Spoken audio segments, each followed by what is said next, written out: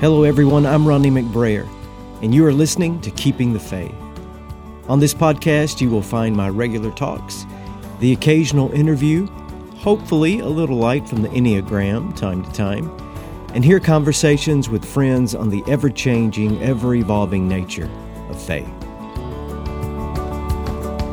If you are burned out on religion, to quote Eugene Peterson's marvelous paraphrase, but faith is still important to you, or if you consider yourself a spiritual exile with no real place of belief to call home, then I have you especially in mind, and I hope you'll stick around.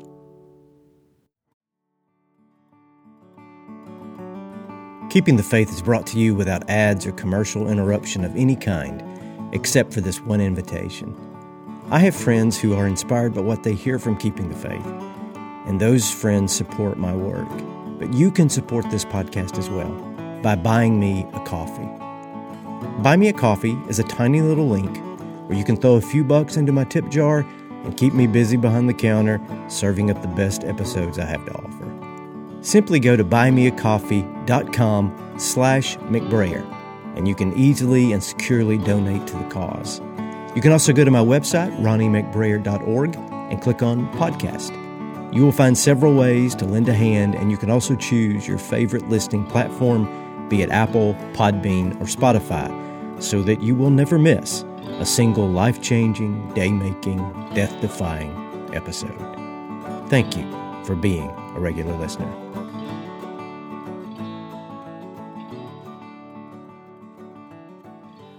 Corrie ten Boom was 48 years old when the Nazis invaded the Netherlands early in World War II. She was a watchmaker, like her father, but also a devout and compassionate Christian. She, her family, her entire family for that matter, began hiding Jews in their home and in their watch shop, protecting them from being deported for execution. She had no ambition to convert the Jews to her faith. She only wanted to care for them, to keep them from danger and from persecution, and so she did. She and her family built a secret chamber within their home that they called the hiding place. And that would become the name of her memoir decades later, a book that I first read when I was 10 years old, and a place where nearly 1,000 Jews were saved from extermination over the course of World War II. Remarkable, really. The secret chamber was in Corrie's bedroom, behind a false wall, and it could hold up to 6 people at a time. It had a ventilation system. Food could be slipped in. A buzzer would warn occupants to get into that room as quickly as possible during security sweeps. And this worked well for most of the war until a neighbor betrayed the ten Booms. The entire family was arrested, sent to concentration camps across Eastern Europe.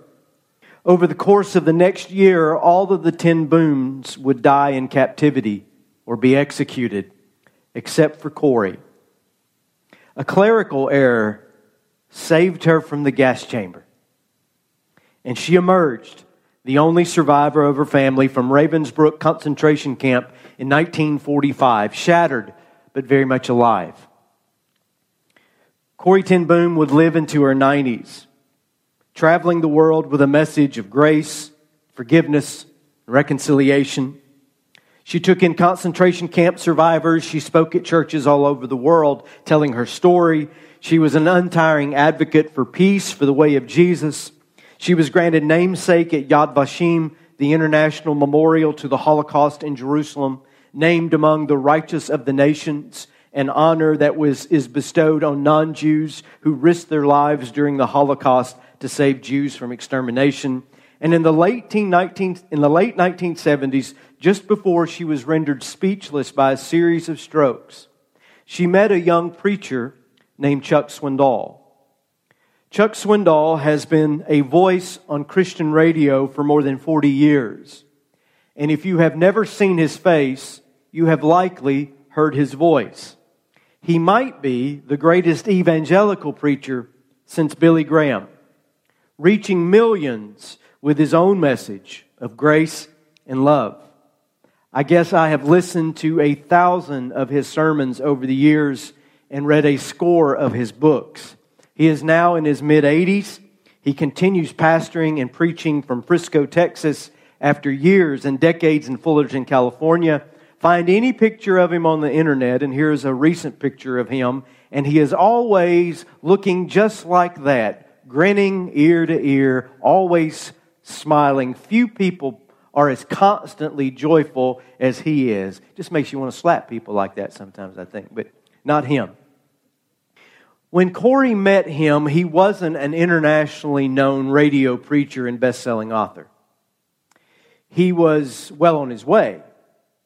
But he was in his mid-40s, almost 50, handsome, clever, ambitious, incredibly articulate, one of the finest communicators in any field that you will ever meet. Corey, shaped by her suffering, saw all of this, the talent, the potential, but also the dangers, the threat of ego, the runaway train of striving and scrambling for more. And Corey was in the audience one Sunday after Chuck finished his sermon, and they met together briefly after the service, and Swindoll speaks of being dumbstruck in her presence. She was a living Protestant saint, and we Protestants don't have many of those. And as he reached out to take her hand, she took both of his hands into hers. And she said, "Pastor Swindoll, you must learn to hold everything loosely," she said. And then she turned his hands over, palms upward. And with all the love and wisdom of her decades, she looked at Chuck Swindoll and said this: "Keep your hands open like this. It will make it much easier when you have to let some things go." If Corrie ten Boom says that to you, you remember it. And for his part, Chuck Swindoll says it was one of the most important things that he has ever heard. It kept him humble, kept him grounded, kept him focused to this very moment. Keep your hands open like this. It will make it much easier when you have to let some things go.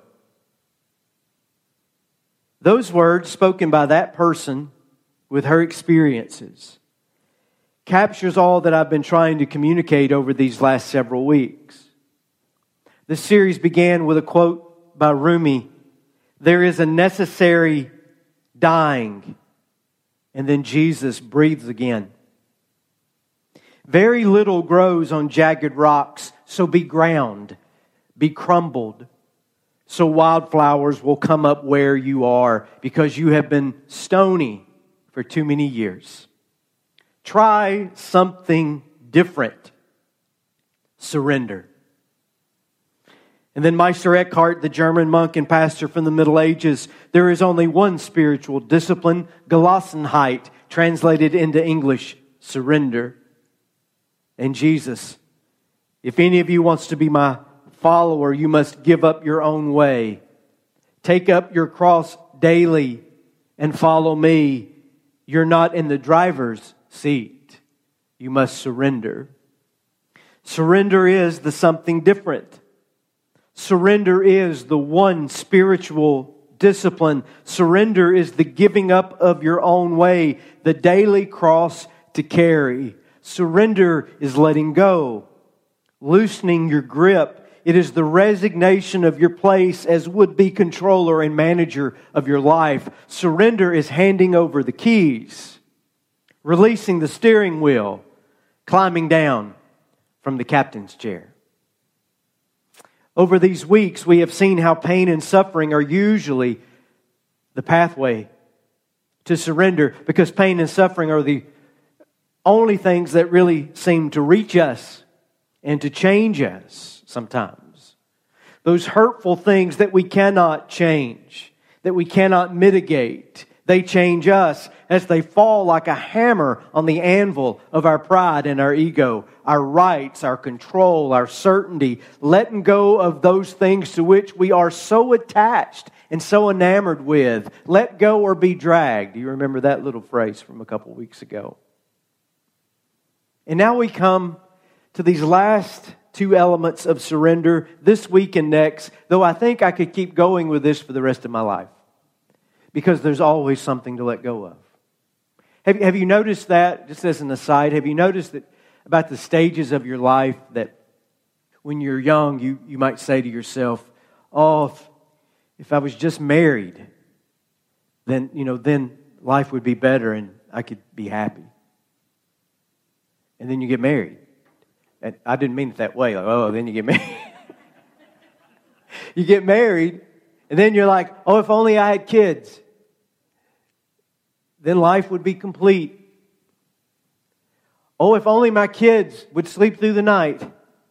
Oh, if only my kids would quit bugging me. If only my kids could take their own bath and wipe their own backside. If only my kids were old enough to be driving. If only my kids were finally in college. If only my kids would call. If only my kids would come see me. You see how there's always, no matter what stage of life you're in, there's going to be something to let go of. There's never this place we arrive, as Paul said in the text, where, woo, I made it. Life is a coast from here on out. Doesn't exist. It simply does not exist. So I could keep going, I think, for the rest of my life. But I want to focus on just a couple more things that Paul brings up here in Philippians 3. Two subjects, single passage, yesterday and tomorrow. The past and the future. More than 30 years ago now, speaking of the past, I preached my first sermon. Young and dumb and ambitious, I took to the pulpit of the Sonoraville Baptist Church and I yammered on for 11 minutes. I needed to have spoken 3 times that long because the church service was broadcast live on the radio back in the day, and you couldn't quit too soon or you'd have all this dead space. Well, there was dead space that day. And those poor folks who were listening at home, and poorer still, the suckers trapped in the pews, because they came to hear the pastor that day, and it's me. And they were poorer still because they couldn't turn off the power or change the knob. They were stuck. I don't remember anything that I said that day, so I certainly don't expect anybody that was there to remember it. But I do remember that the talk was from this text. My first sermon ever preached was from this paragraph you've heard today. It was about pressing on toward the goal. You got to keep going. And you don't have to be perfect as you go, but you got to go.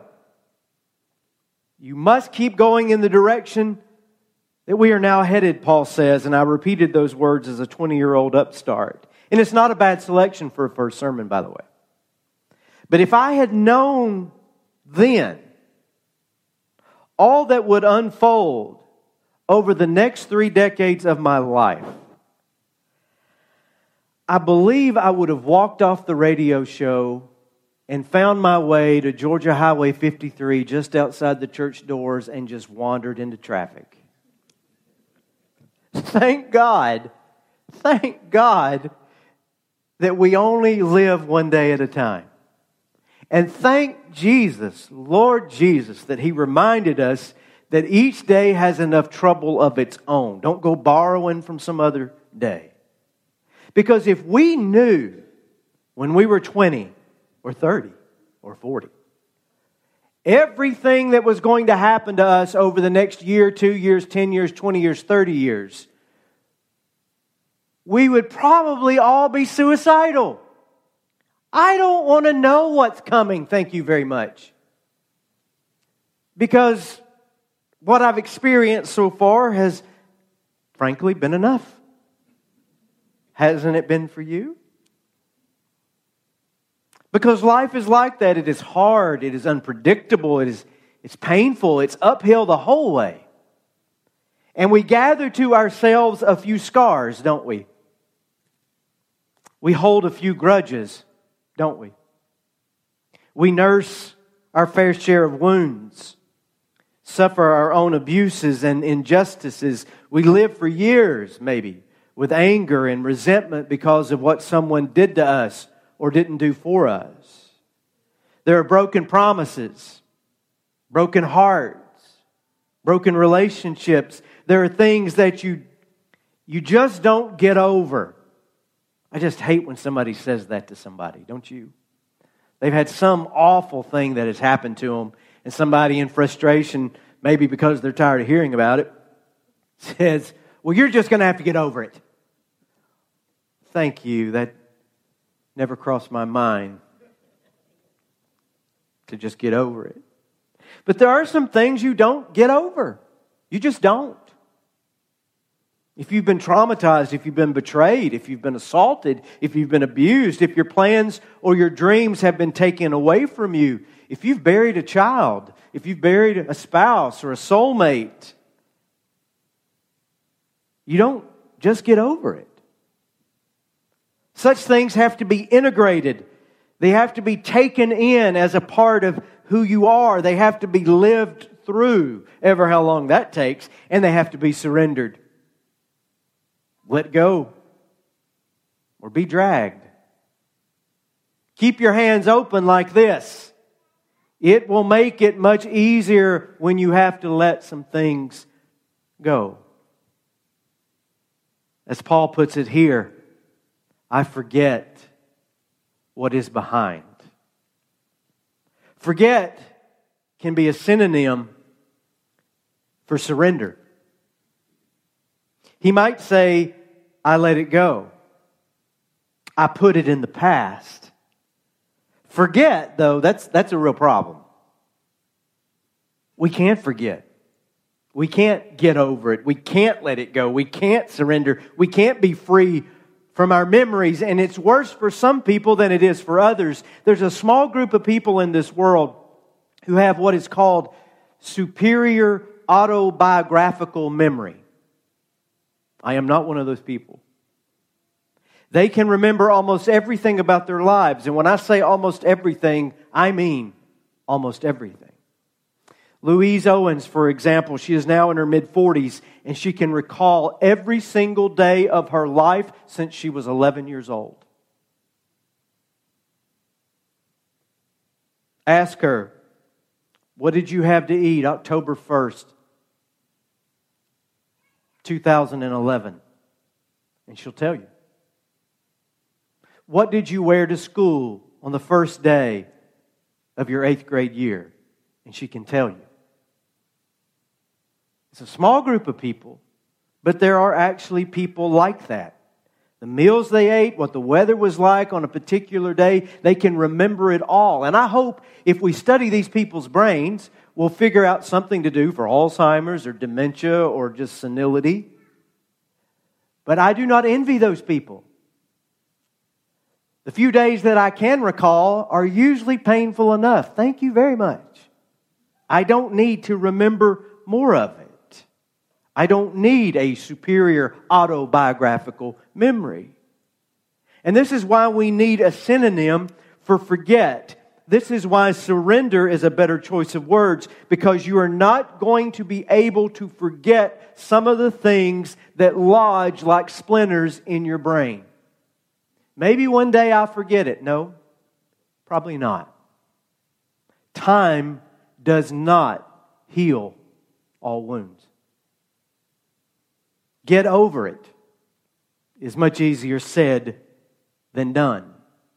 And it seems that no amount of counseling, therapy, preaching, or medication, nothing short of maybe a lobotomy, can erase the pain from our memory banks. So we need a different word. Maybe we need a synonym for the synonym. Forget becomes surrender, and surrender, when it comes to dealing with the past, becomes forgive.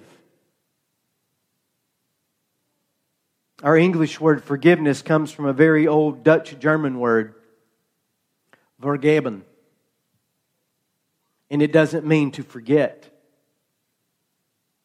It means to give up Specifically, it means to give up punishment. So when we're talking about forgiveness, talking about the past, what is given up and what is surrendered is the need to punish someone. Those feelings of retaliation, the desire to even the score. Forgiveness doesn't mean what happened to you is now and suddenly okay. It means you are giving up your power to make it okay. Forgiveness doesn't mean that justice should not be sought. It means that achieving justice in your own hands is out of your power. Forgiveness doesn't mean that the past will never hurt you again. It means you have decided to stop hurting others or yourself for what has happened to you and maybe what you've done to yourself. Because sometimes the person in your past who needs the most forgiveness is you. This is achieved not by time, but by grace. Because you cannot do this on your own. Let's go straight to our source. When Jesus is nailed to the cross, He is nailed there as an innocent man. He didn't earn that spot. He was wrongly condemned, accused essentially of treason, executed in a sham trial. And what is the very first thing that he prays? Father, forgive them. And boy, then he told the truth. They don't know what they're doing. I think in most of the blunders in our life, that last phrase kind of covers it sometimes, don't it? I just had no idea what I was doing. Father, forgive them. They don't know what they're doing. Who is he praying for? He's praying for those soldiers because they are dutifully carrying out their orders. They just showed up to work like any other Friday. He's praying for the religious and the civil leaders who, because of politics, made the decisions they made to get rid of him. He's praying for the onlookers and the ignorant crowd that have no concept of who he is or what is going on that day. He's praying for all of us. Father, forgive them. They don't know what they're doing. This is huge right here. He does not say, I forgive you. Because let me tell you, there'll be some things that happen in your life where you can't say, it will be impossible for you to say, I forgive you. That's a stone too heavy to pick up. And what will have to be said instead is, oh Lord, God, Father, forgive them because I can't do it. That's not time. That's grace. The way we surrender and deal with our past is to realize that we're not going to improve our past. The only way to make peace with it is for God to do something with it. And that's a power outside of ourselves, and that is grace. Quickly, back to Corrie ten Boom. I've told this story before. I first heard it in Sunday school, and I suppose I'll tell it until I am dead. After she and her family were betrayed and arrested by the Nazis, Corrie and her sister Betsy, who was also her best friend, were sent to Ravensbrück, as I said. And again, she was the only survivor. Betsy died there at Ravensbrück just days before the camp was liberated. And years later, Corrie was traveling all over Europe and sharing her story and speaking of God's love and God's forgiveness, as she would say, quote, there is no pit so deep that God's love is not deeper still. God will give us the love to be able to forgive. Easy to say. Ooh, hard to do. Here are her own words. I was in a church in Munich when I saw him. Balding, heavy set, in a gray overcoat, a brown felt hat clutched between his hands. He came up to me cautiously and said, "I was a guard at Ravensbrück." He did not remember me, but I remembered him. "Since that time, I have become a Christian," he said. "I know that God has forgiven me for the cruel things I did there." And then his hand came out. "Fräulein, will you forgive me?" Quoting again, "I stood there and I could not. My sister had died in that place. Could he erase her slow, terrible death just by asking? It seemed like hours were passing as I wrestled with the most difficult thing I have ever had to do, the coldness clutching my heart. And I prayed silently, 'Lord Jesus, help me.' Then, woodenly, mechanically, I thrust my hand forward into the one stretched out to me. And as I did, an incredible thing took place. This healing warmth seemed to flood my whole being, bringing me to tears. I was able to say, 'I forgive you.' And I have never known God's love so intensely." Now, honest confession, I don't think I could do that. Could you? But I hope, I pray, that I would allow Christ to do that for me. And I hope that for all of us with garden variety offenses in our past, nothing like what Corrie ten Boom suffered, that we will, by God's grace, let God's grace do the work for us. Now, will we forgive quickly and easily? That's not likely. Our resistance is very strong. It might take you weeks. It might take you months. Hell, it might take you years. But it's not time that you need. It's grace. It is grace that heals when we let go and surrender and allow the power of God to do it for us. Keep your hands open like this. It will make it easier when you have to let some things go. You have been listening to Keeping the Faith, the podcast home of yours truly, Ronnie McBrayer. You can follow me on Facebook or Twitter, whatever your socialization preference may be. At Ronnie McBrayer will get you there in either case.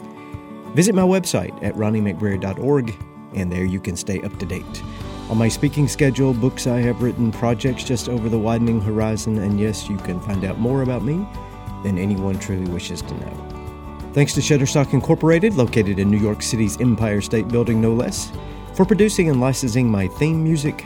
Bobby Raines provides recording and technical expertise. Tim Riles created the Keeping the Faith logo and artwork. And Lynn Sunshine on My Shoulder Crow is credited with any and all photography. And as always, Toby and Mo, the two small wonder dogs that run my home, assisted with all editing. I'm Ronnie McBrayer. This has been Keeping the Faith, and I thank you for listening.